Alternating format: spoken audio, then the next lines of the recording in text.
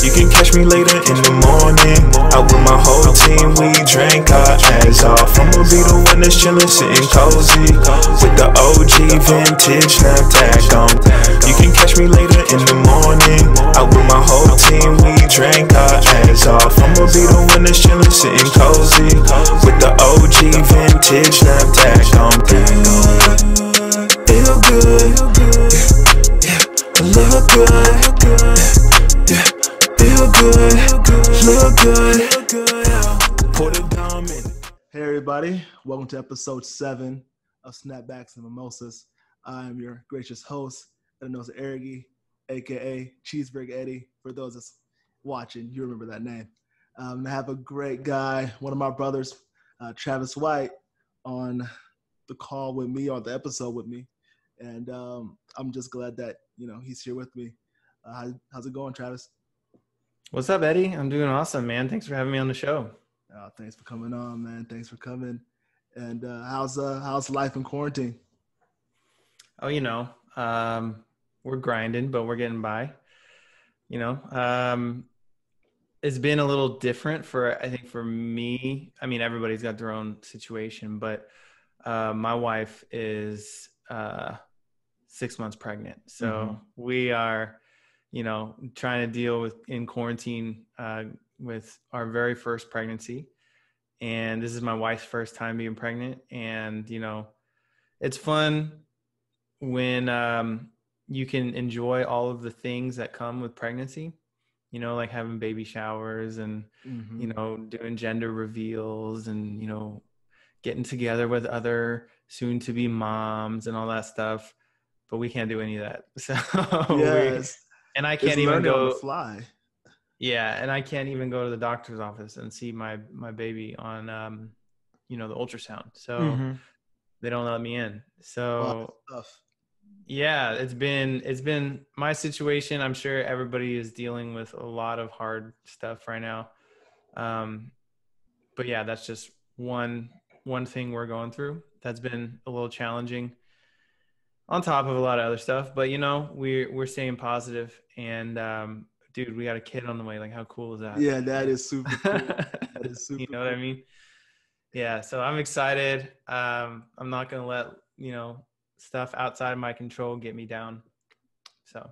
Yeah, no, I get that and understand that. And honestly, like, it's going to be a special baby born in special circumstances. So that's amazing. I've just been in the house, honestly. Plotting. Trying to take over the world, man. So there you go, man. One episode at a time. And there's two types of people in the world: the people in quarantine who just play video games and eat away and I don't know, do whatever. And then there's the people who like put their head down and like say, how can I make this? How can I better myself during this time? Yeah, and that was an internal conversation with myself, because it could have gone either way. Like, you could be super lazy, sure. Like, Yeah. But I'm glad I started it, and I actually have to thank you for helping me get it started, and definitely give you your roses while you're here, because I text you about it and asked you a lot of questions, and you were very receptive in helping me, and getting those like questions, those small questions that I may have that could either sway me one way or another. So I do appreciate that, honestly. For sure, dude. Absolutely. Happy to help. Awesome, man. So, I wanted to catch up with you, and I wanted to, tell your story from our point of view to like our friend group. That's just the whole point of this whole podcast. Is just like, I think that from knowing you from college into where you are now, it's just like an amazing like growth story. And we could just start like college, because that's where I met you. This whole thing started, and I know when I first met you, that was just like rush time, and you're doing the whole rushing, and I was a big-eyed freshman coming into a new world of college, and it was either I recruited you, right? Was I the one? You're the one that recruited. That's right. Me. Yeah. Do you remember the first time I approached? Like I talk like I'm like going to pick up chicks. Like, yeah, like it's the same thing though when you're like Russian fraternity. Like you approach new members that you potentially want to join, and you gotta sweet talk them. You know? Yeah, that's exactly what it is. And it was I know it was that we're at the UC, and it was a long day for me, and they're like, they have food at whatever. Moody Towers, and this is before they did the whole renovation. And I was like, I don't know if I want to go eat there. I want to probably just go to Wendy's and get like a burger or something. And then you came up to me and you're like, "Oh, come hang out with us. We're grilling. We're having fun. We're throwing the ball around." I'm just luring you in with hamburgers. With hamburgers, and I'm like, dude, I'm starving. Like, how did he know? Oh my gosh. And I mean, honestly, I had no idea what I was getting myself into. I was like, yeah, fuck it, I'm gonna go. And I walked because this is orientation, so I'm walking from Moody, and you know how you walk from Moody to Bayou, you gotta cross over. Yep, that's a pretty long walk. Yeah, you know, over yonder, you don't even know where you're going. You're like, especially in the Texas heat. Yep. Yeah, you're like, where is this guy taking me, man? Like, what am I? I was like, is this the part where they kill me? Oh shit. This is not how I was envisioning my first day. But we get there and we get to the house and everyone's there, and it turns out to be like a mini party because like there's food, but like I just remember like Marcus was there and he was drinking Dr. Pepper out of the big bottle. But we all know it wasn't just Dr. Pepper, but like, of course, there's probably something in there. Yeah, something else. And it was just a good time. It wasn't even like, it wasn't like I was like starry eyed, like, oh wow. Like it was just like, I genuinely had like a great time. Fun. And I just got these beats for graduation. And I was like, and I told you this, I don't know if you remember this, but I was like, Travis, I just got these beats and I can't lose them.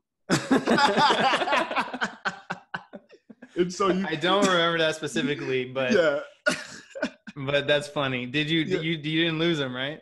I didn't lose them because I gave them to you, and you went and put them somewhere in the house somewhere, so I wouldn't lose them. Kept them safe for you. Yeah, but I was having such a great time that once I was done having a good time, I left and went back to Moody and completely forgot you had the beats. I forgot I had the beats. And I call you the next day. I'm texting like, dude, I forgot my beats. And in my head, I'm just like, dude, you're not about to help a freshman out for some stupid like. I'm like, dude, I already sold them on eBay, bro. I already made like $500 for it.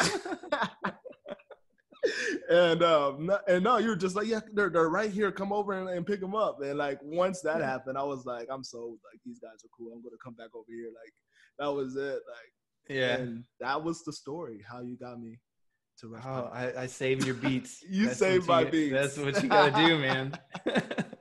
No, but there's like a little nugget in there, right? Like people respond to someone who like genuinely cares. Mm-hmm. You know, like, and that I think was a big selling point, not even a selling point, just a fact about the fraternity that we were in.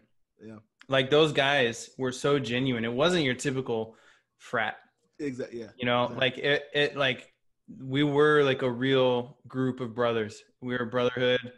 You know, it was, you know, we could rely on each other. Each person cared about each other. Mm-hmm. Yeah, we had parties and, you know, we did mixers with sororities and had fun. But, you know, we also cared about the community. We had a lot of charity events. Mm-hmm. And I think like that was the highlight of me, at least from my college life, you know, was being for sure. Fraternity. Yeah. And I mean, coming from high school and you just, all I did was band. Me too, bro. Me too. Exactly. Yeah. So you're like, that was like another world, but I still felt like that same like genuine connection that I had in the band. I found that same connection at PyCast. So it was an easy transition for me to be like, okay, yeah, I can hang out here.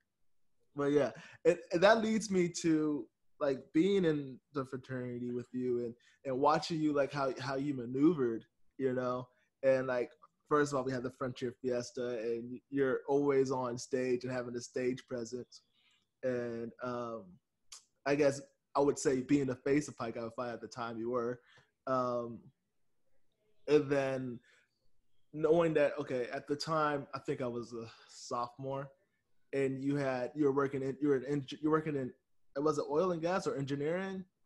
Yeah, I had an internship at BP during that Mm-hmm. time in Houston. Yeah, oil and gas. And that was and seeing that like dang, and he has a like internship like awesome, like he's doing it right. Like I want to like follow that trajectory. There we go. Boom. And then you coming in the meeting and saying, I'm going to not do that and follow actually my dreams of doing like what you're doing now, being more how would I say it? Being a creative, you know, Creative, being an yes. entrepreneur. Exactly. Yeah. Following your own mindset and goals and not just being okay with of making it, like the terms of making it out of college. Right. Like, you know. Right. Getting a 9 to 5, graduating with a degree, and working for the man until you're old and die and graduate with a 401k. Yeah, exactly. Yeah. And that was actually more inspirational than seeing you get. For me, I don't know about anybody else, but like I internally took it that way. Like, dang, because I don't want to do like I mean I work a 9 to 5, but like who wants to work a 9 to 5? Like no one generally wants to clock in and clock out. Right. Unless it's something they love and they're passionate about it. Yeah, exactly. Yeah. You know? And seeing that was like, okay, well, I can create on my own, you know? So for sure.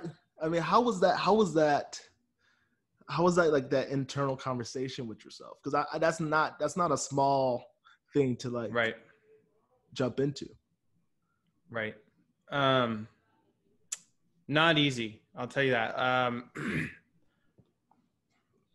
For several reasons. The first was that, you know, while I did take out school loans and I paid for a lot of my own college, you know, I also had, as much as my parents aren't wealthy, they're not rich, but, you know, we're middle class, you know, working class Americans. And so my dad, being the hard worker that he is, was able to help me a little bit with college. And so when I graduated with a degree, I kind of felt like I owed my parents for me to go out and get a job and work hard, because they financially gave me support while I was in school. And so that was one internal battle, was what am I going to tell my parents? The next internal battle was, can I do it? Can I actually be successful and I'll tell you what, man, like that's something that I think I still battle with, is like kind of that imposter syndrome type thing. But a lot, what I came to discover, and we can talk specifics, like where I ended up now is not where I started when I quit BP and started, and you know, cause I think when I first quit BP, like I tried to be a male model. Like I tried to go to New York. I tried to get signed by like modeling agencies. That was the dream, quote unquote, for me when I pursued that. And like, so I've hopped around quite a bit to now becoming like a YouTuber who talks about grooming and hair and style. So like, there's been a lot of obviously finding my path along the way. And I think that's another lesson people can take, is that the plan's not always a plan. The plan's going to change, and you need to learn how to adapt when you are stepping out into the unknown. And but the two big questions were, what are my parents going to think? And am I even capable of doing something like this? And I think oftentimes when people are thinking about quitting something or taking a risk and doing something that is completely, in their mind, crazy, or at least what society deems as crazy, you come up with a lot of stories that you tell yourself. You come up with a lot of what if this happens? What if that happens? This is how, like, it could happen this way. And then I could be homeless, or I could go and pursue this, and then nobody cares what I have to say. Nobody listens to anything. And I have to go back and get a job anyways. And then I wasted 2 or 3 years, and now I'm having to climb the corporate ladder late. And like, these are all these scenarios that go through your mind. And what you need to learn how to do if you're going to take those risks is to silence that voice and not listen, like just basically not listen to those doubtful, because they're just thoughts. Literally, they're just nothings. Like man created thoughts. Like you created those own thoughts. Yeah. I created those what ifs. Like those weren't real. Those weren't based in any sort of reality. It wasn't based, because if you look at actually the track record that I've had, everything that I attempted, I was successful at. And so I'm not looking at the reality of the track record that I've had through college. I'm looking at the fear that doesn't even exist. It's not even manifested. It's nothing.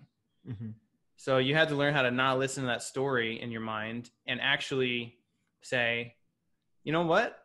I have no idea how people are going to respond. They might love my YouTube channel. They might love the content I put out. They might resonate with it. They might think it's the best thing they've ever heard in their life.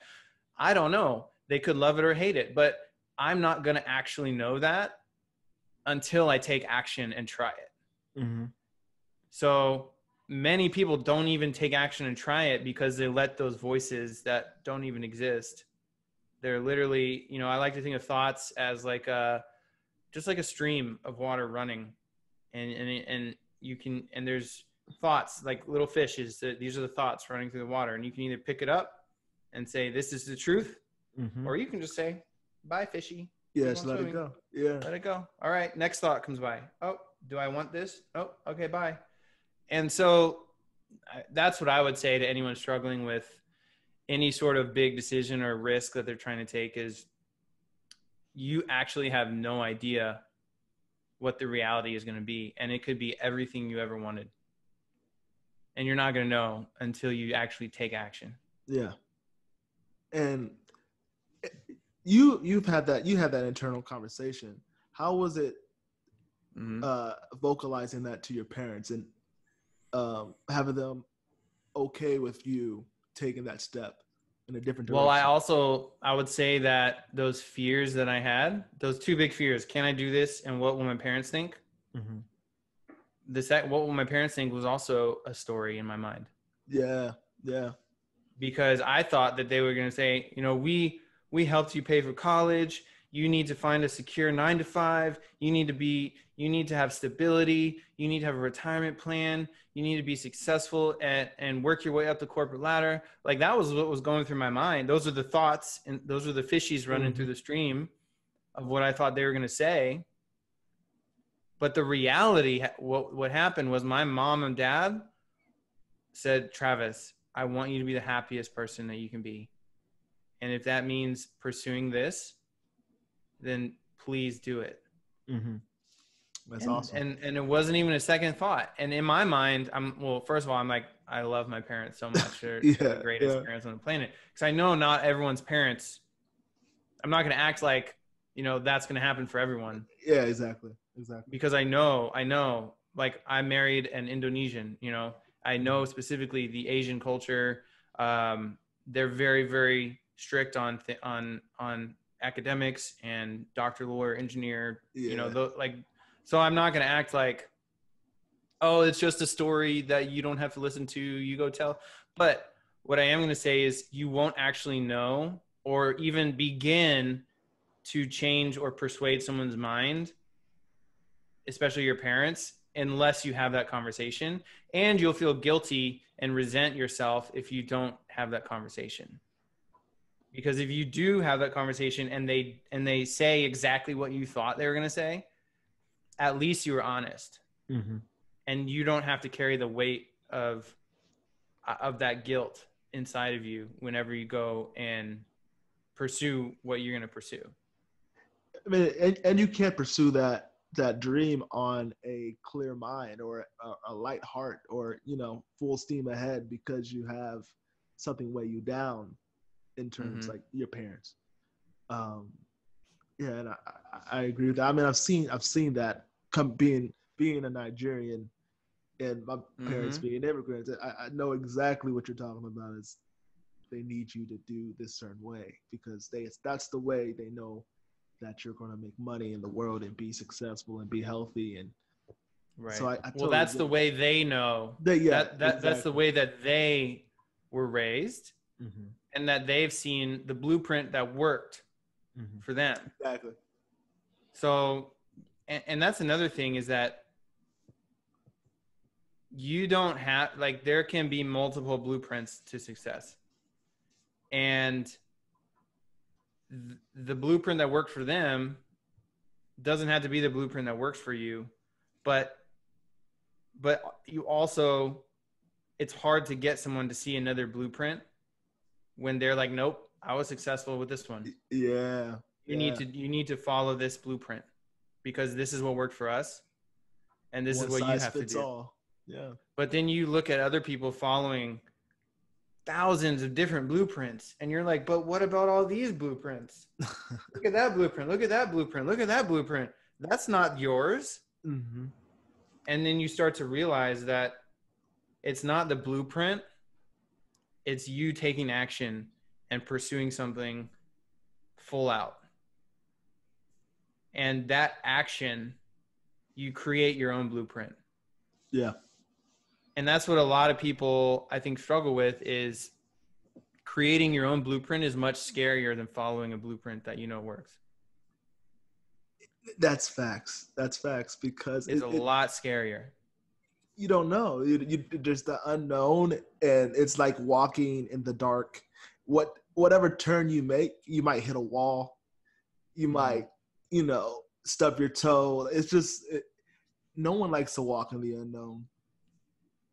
And yeah, that's crazy. So, but every single person that has created their own blueprint and succeeded has been a trendsetter. Like, they've set a path where there wasn't a path before. You can follow that now. Yeah. And now you can follow that. Something that did not exist now exists. And you can look at people like Elon Musk. You can look at, Michael Jackson. You can look at Joe Rogan. You can look at just all of these people who created their own blueprint. And now other people say, look, he did this. This is my dream, where they before didn't have that dream. That blueprint was nothing. That blueprint was invisible. And now it exists. You're literally, when you take action on what you want to do, if you're a creator or whatever you're trying to do, you're not only creating something for yourself, you're inspiring other people who might want to do the same thing. But it is scary because, like, I'm not going to sit here and say like that it's a Cinderella story every time. Yeah. Like some people can fail. In fact, a lot of the people that I mentioned failed many times before succeeding. And that's what I said when in the beginning, if I had followed my original blueprint, I would be walking runways in New York right now modeling. But I failed. Like, that blueprint failed. Can you take me through that whole, like, that first attempt? Yeah. Well, it started, I guess, in college.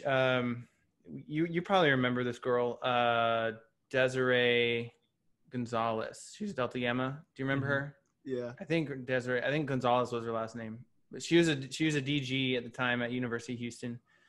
And she had invited me. She worked for a fashion boutique store. She worked something in fashion, or like a bridal company or something like that.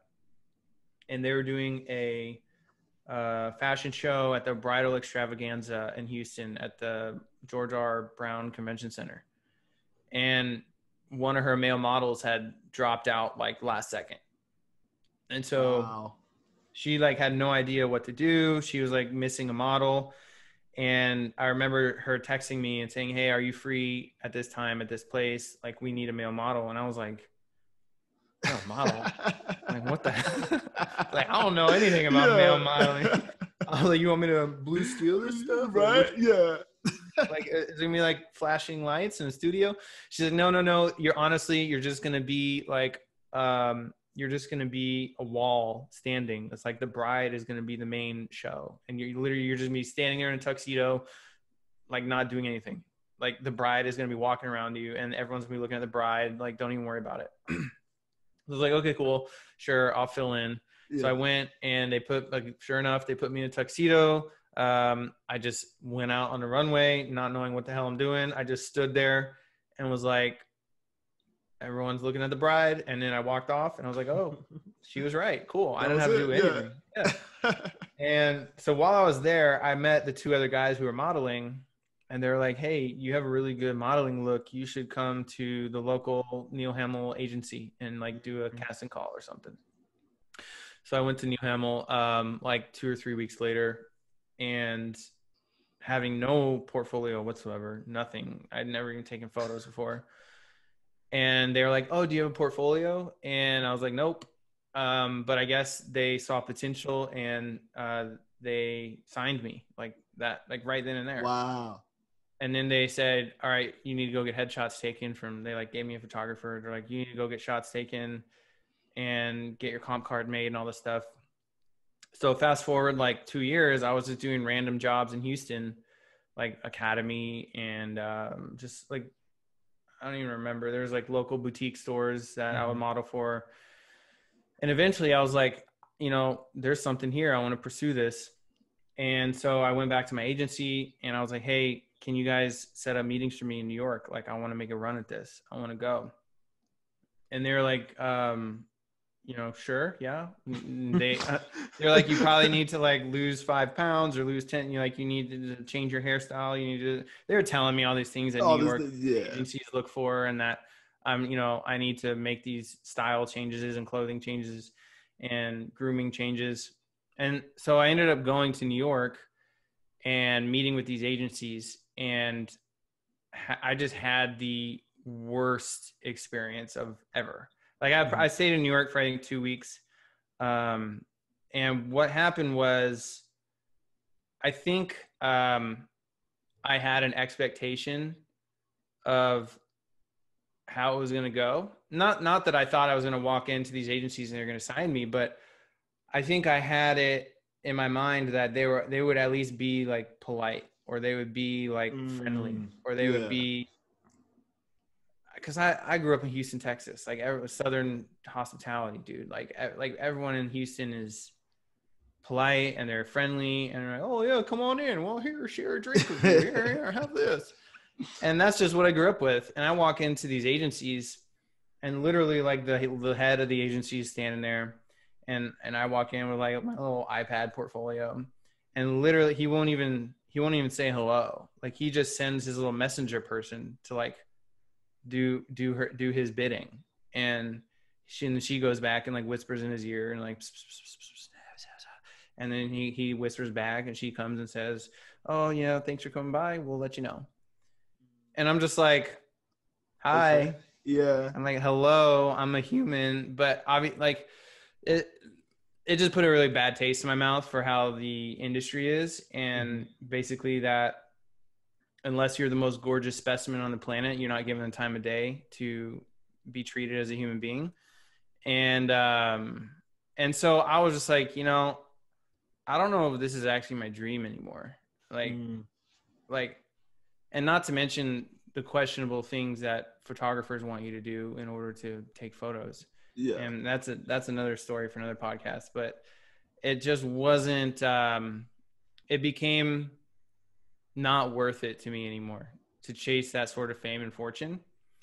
But I will say one thing that I got out of it was I really learned how to dress better.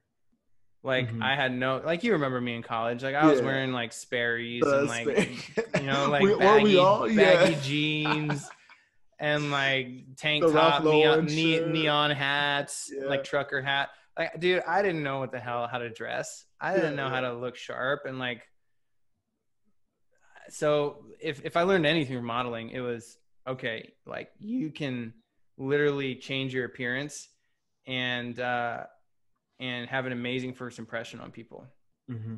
And so I was like and so I came back from New York, and I wanted to try that at my internship at BP. Well, actually, it wasn't an internship anymore. I got hired from them. Mm-hmm. This is like a year or two later. They hired me to be working for them.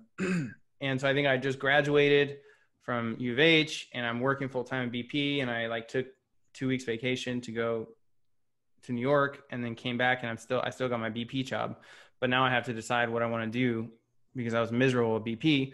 But I was like, you know what? I'm going to dress up at work and just see what happens, and see if there's anything different that happens. And so I go to work.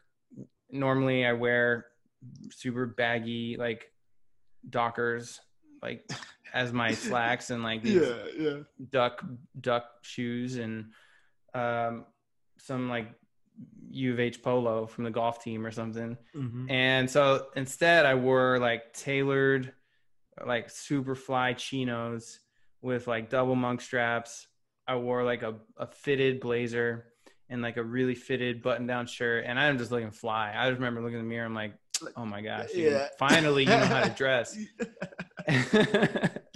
And so I walk into BP, and all of a sudden all my coworkers are like, oh my gosh, like you look so good today. What's going on? What's a special occasion? Everyone's asking me what's different. It's always a special occasion. It's always a special occasion. Yeah. And I just say thank you. You know, I'm just practicing presenting myself better.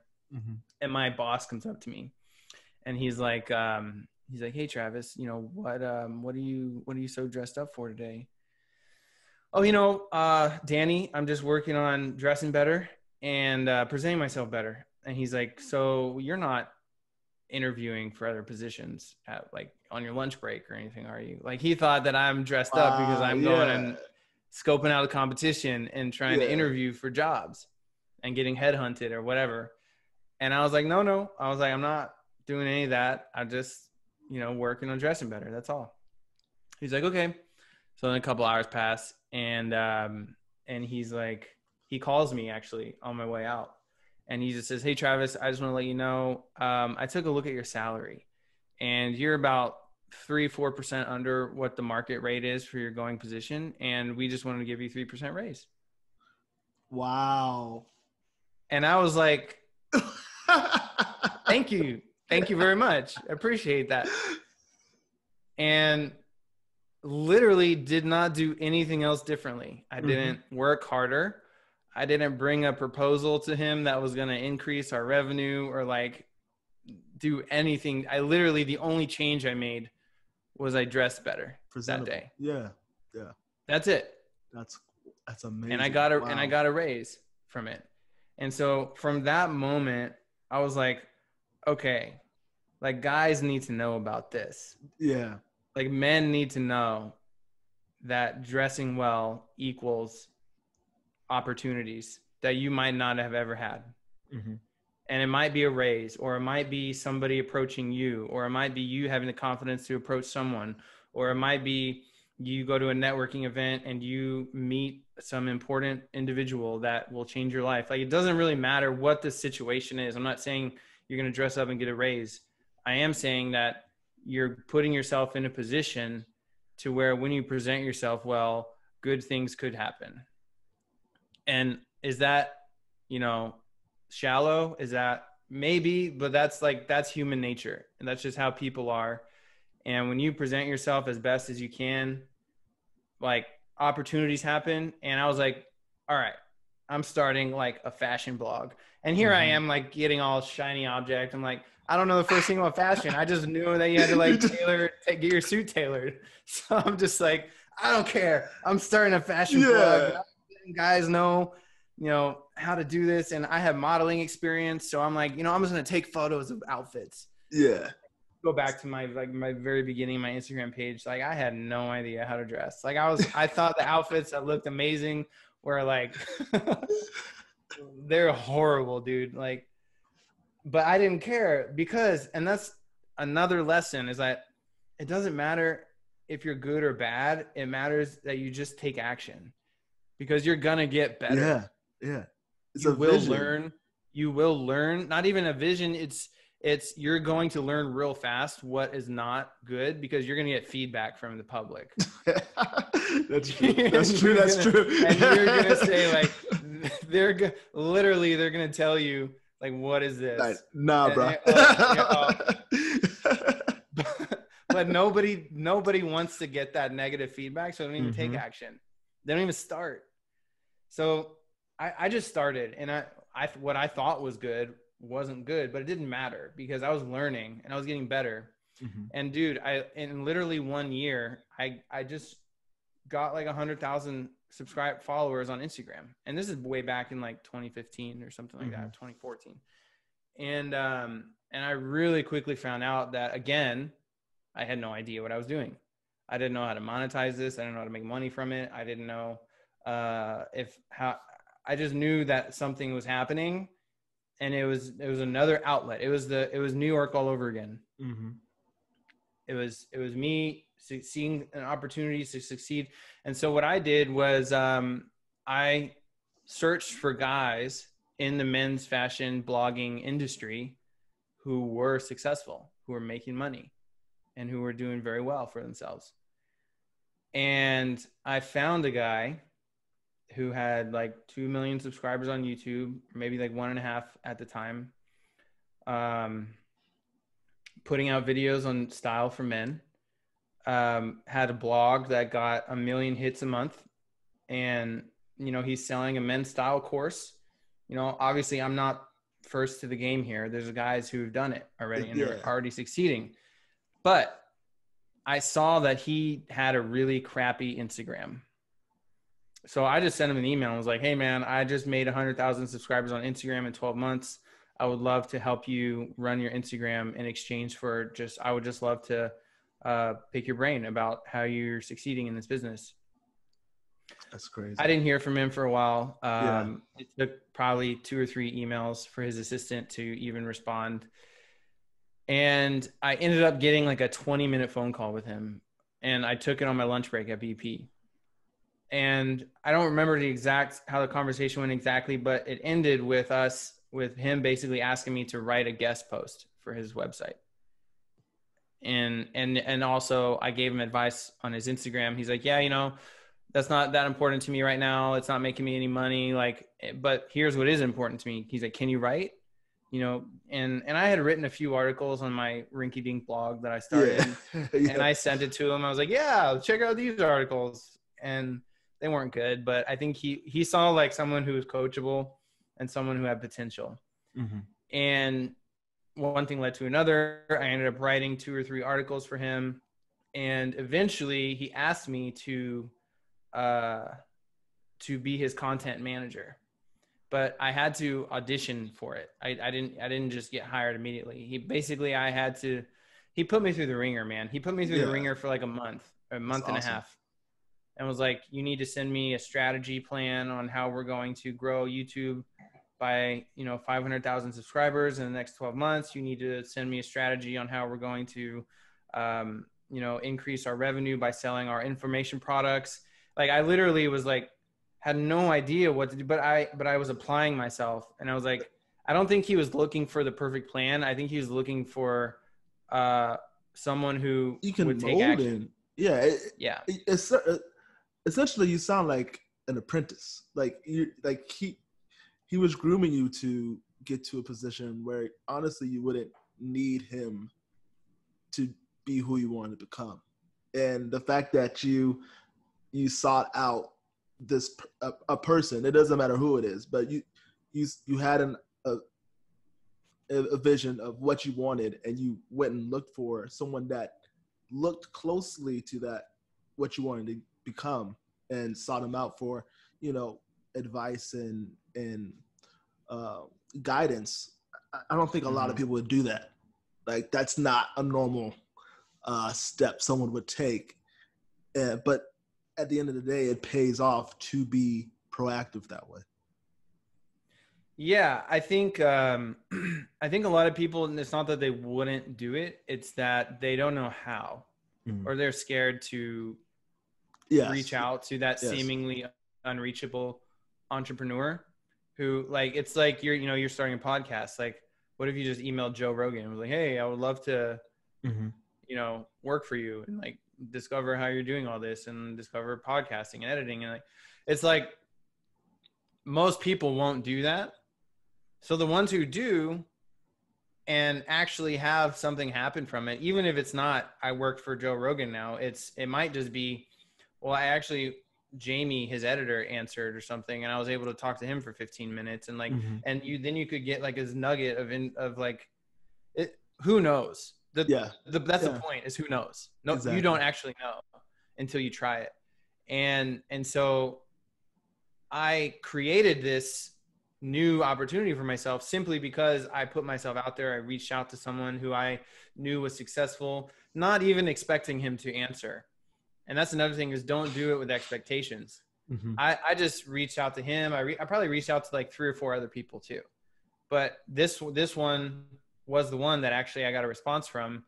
And I ended up working for him for 3 years.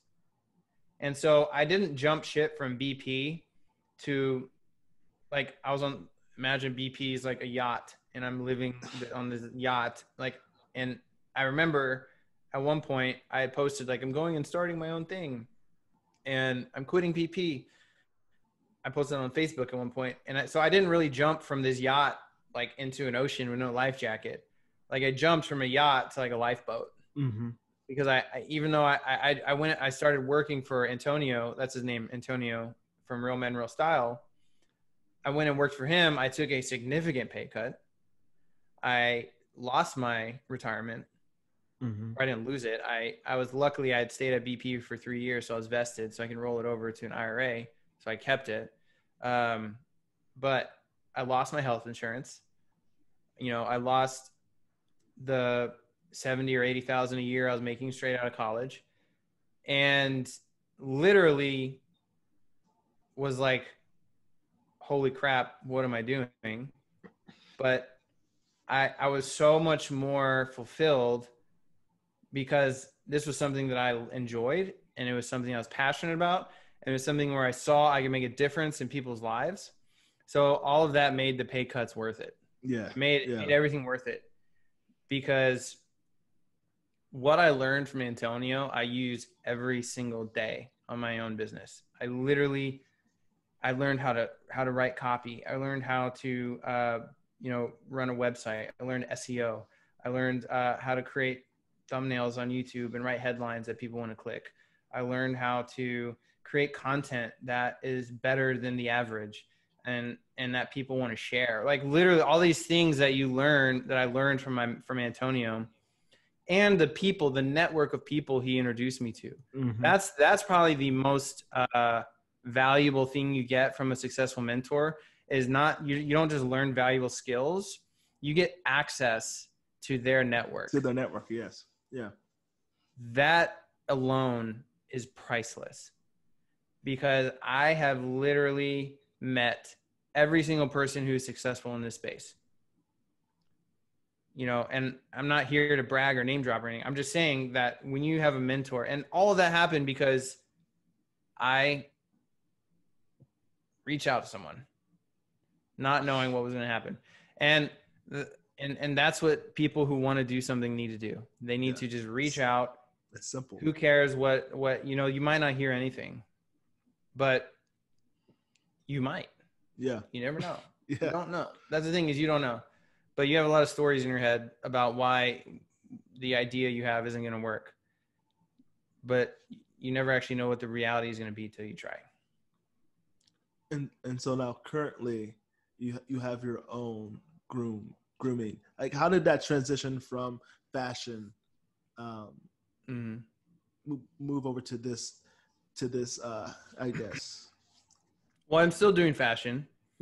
So lately I've been doing a lot of videos about hair and grooming, simply because when I started pursuing YouTube really strongly about when quarantine started, so I was doing Instagram and my blog for like 2 or 3 years after I left working for Antonio.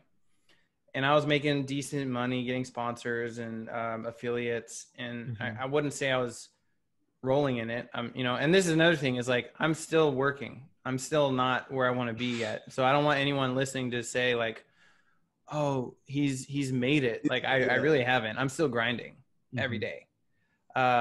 So, but when, you know, when quarantine hit, like all of the sponsors like dropped out, and like the fashion stuff, my local fashion consulting business like went down the drain. And like I took a really big hit when quarantine happened. And so I needed to find something quick that I could build. And I just started talking about, I literally would publish 2 videos a week, just talking about stuff I knew. I would talk about style. I would talk about confidence. I would talk about self-development. I would talk about hair. I would talk about beards, talk about grooming. Like literally as all this stuff that I learned over this last 5 years, I just talked about all of it. And I remember the one video that went viral that took off was like 5 ways to style men's long hair. And like that video took off. Yeah. And I was like, okay, there's something here. Yeah. Let me just put out more content about hair and see if people resonate with this. And keep in mind, I didn't just dilly-dally and put out whatever about hair. Like I was like, you know what? I'm going to put out the best hair videos on the web. Like I didn't just say, oh, let me just throw together a few clips. I was like, nah, I'm going to find science. I'm going to find the research. I'm going to find studies. I'm literally going to provide as much value as I can and help men with their hair growth journey or with whatever they're struggling with. And there was something there. And guys started subscribing. I created a Facebook group, and literally we became a community. We became an online fraternity. You know, like we became this like online brotherhood of men growing out their hair who are struggling and want help. Yeah. Like, how do we not have frizzy hair? How do we not have oily hair? How do you wash your hair correctly? Like most men in the world have short hair. Yeah. And so when guys start to grow their hair out, they're not going to go watch. I mean, some guys might, but not every guy is going to go watch the beauty channels on how to take care of their hair. So I was like, you know what? Let's create a community of men who this is where they can go to figure out how they can style their hair, take care of their hair, groom their hair, groom their beards, whatever it is that they're doing. And I'll still go, I have plans to go back to fashion. I have plans to go back to style. I have plans to go back to my roots because I love all those things. That's what I know. But this was where I hit, like I found something and I just started using. And had I not worked for Antonio for those 3 years, I probably wouldn't have been able to put together the content, to package it in a really compelling thumbnail, to put really good headlines on my videos, to put out amazing content. I learned all that from him. And so like, that's what I'm saying. I didn't plan when I was in college and I quit BP to go start a hair YouTube channel. I planned to go walk runways in New York City. Yeah. Yeah.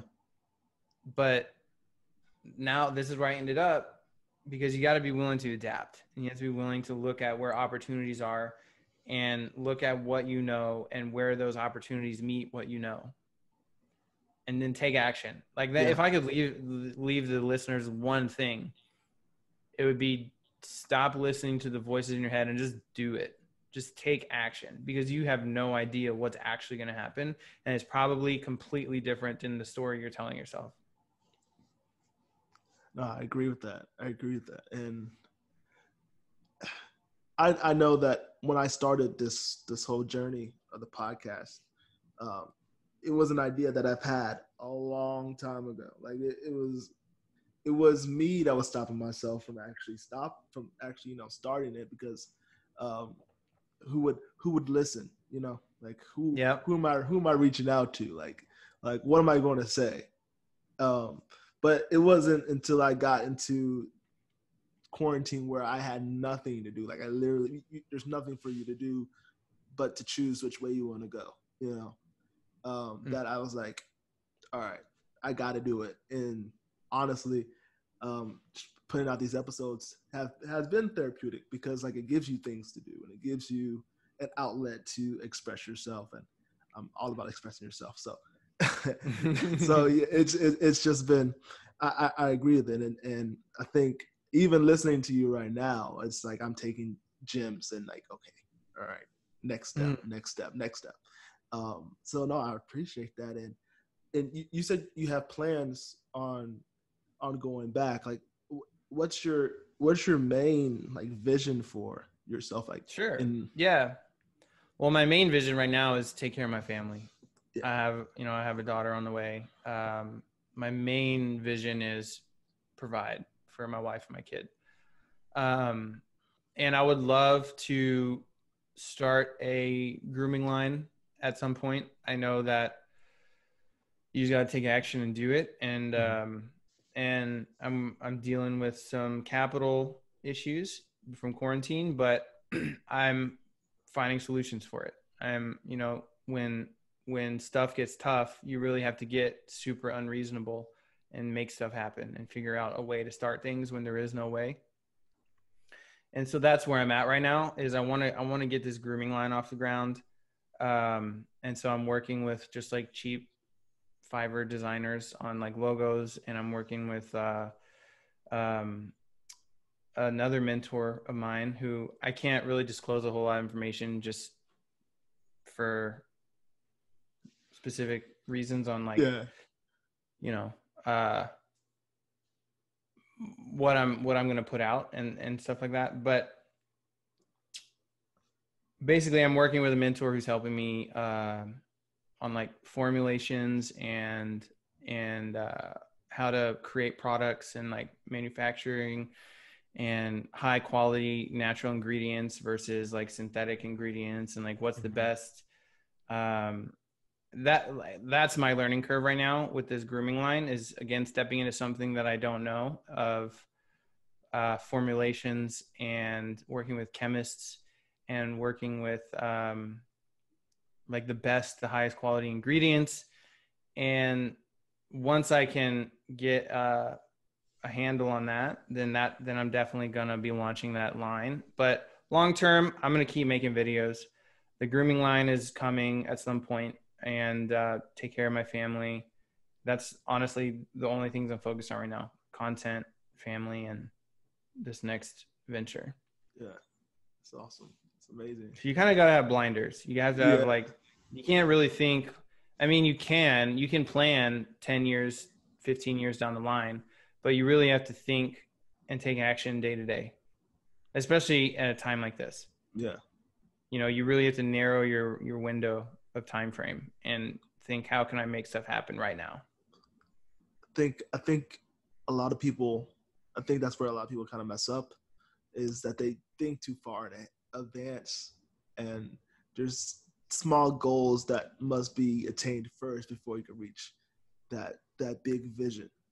And I know I've had to like work with myself internally about like those small goals and making sure I hit those checkpoints. So even if you do, like, if you think about like a video game, you die, you go back to that checkpoint, you don't start all the way back in the beginning. So I get that.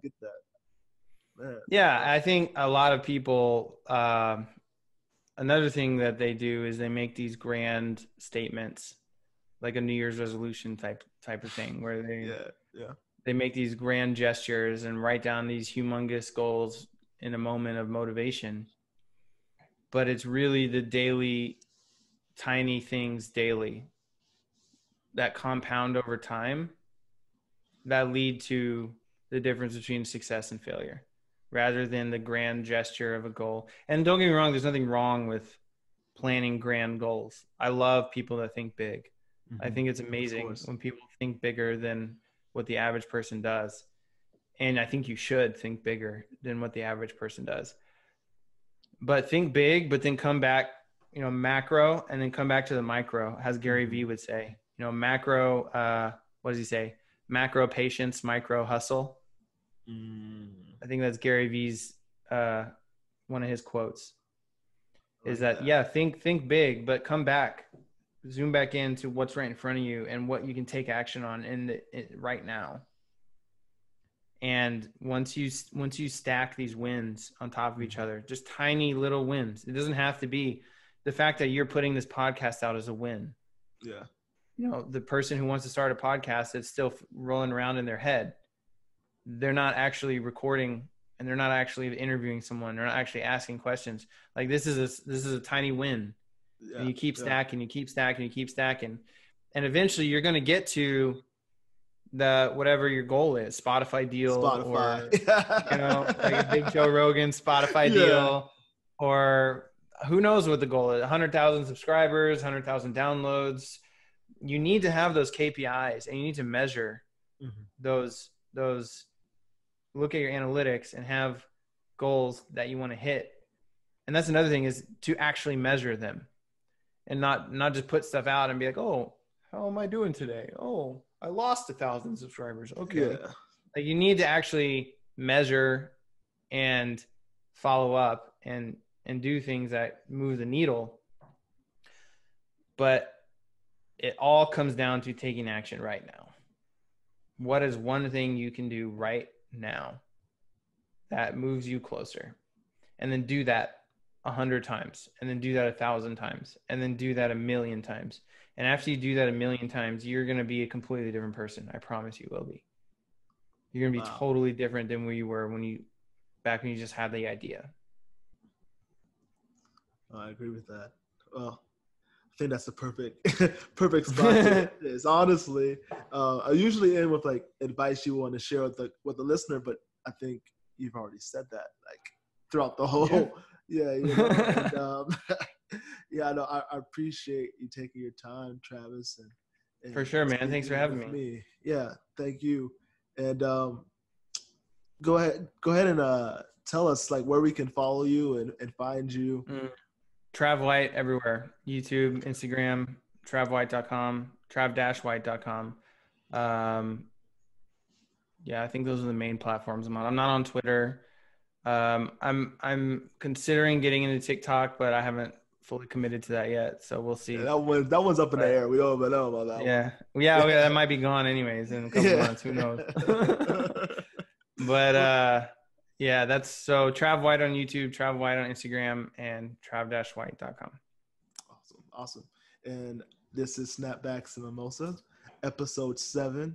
You can go ahead and follow me on Snapbacks and Mimosas on IG, Snapbacks and Mimosa podcast on YouTube, and like, subscribe, comment.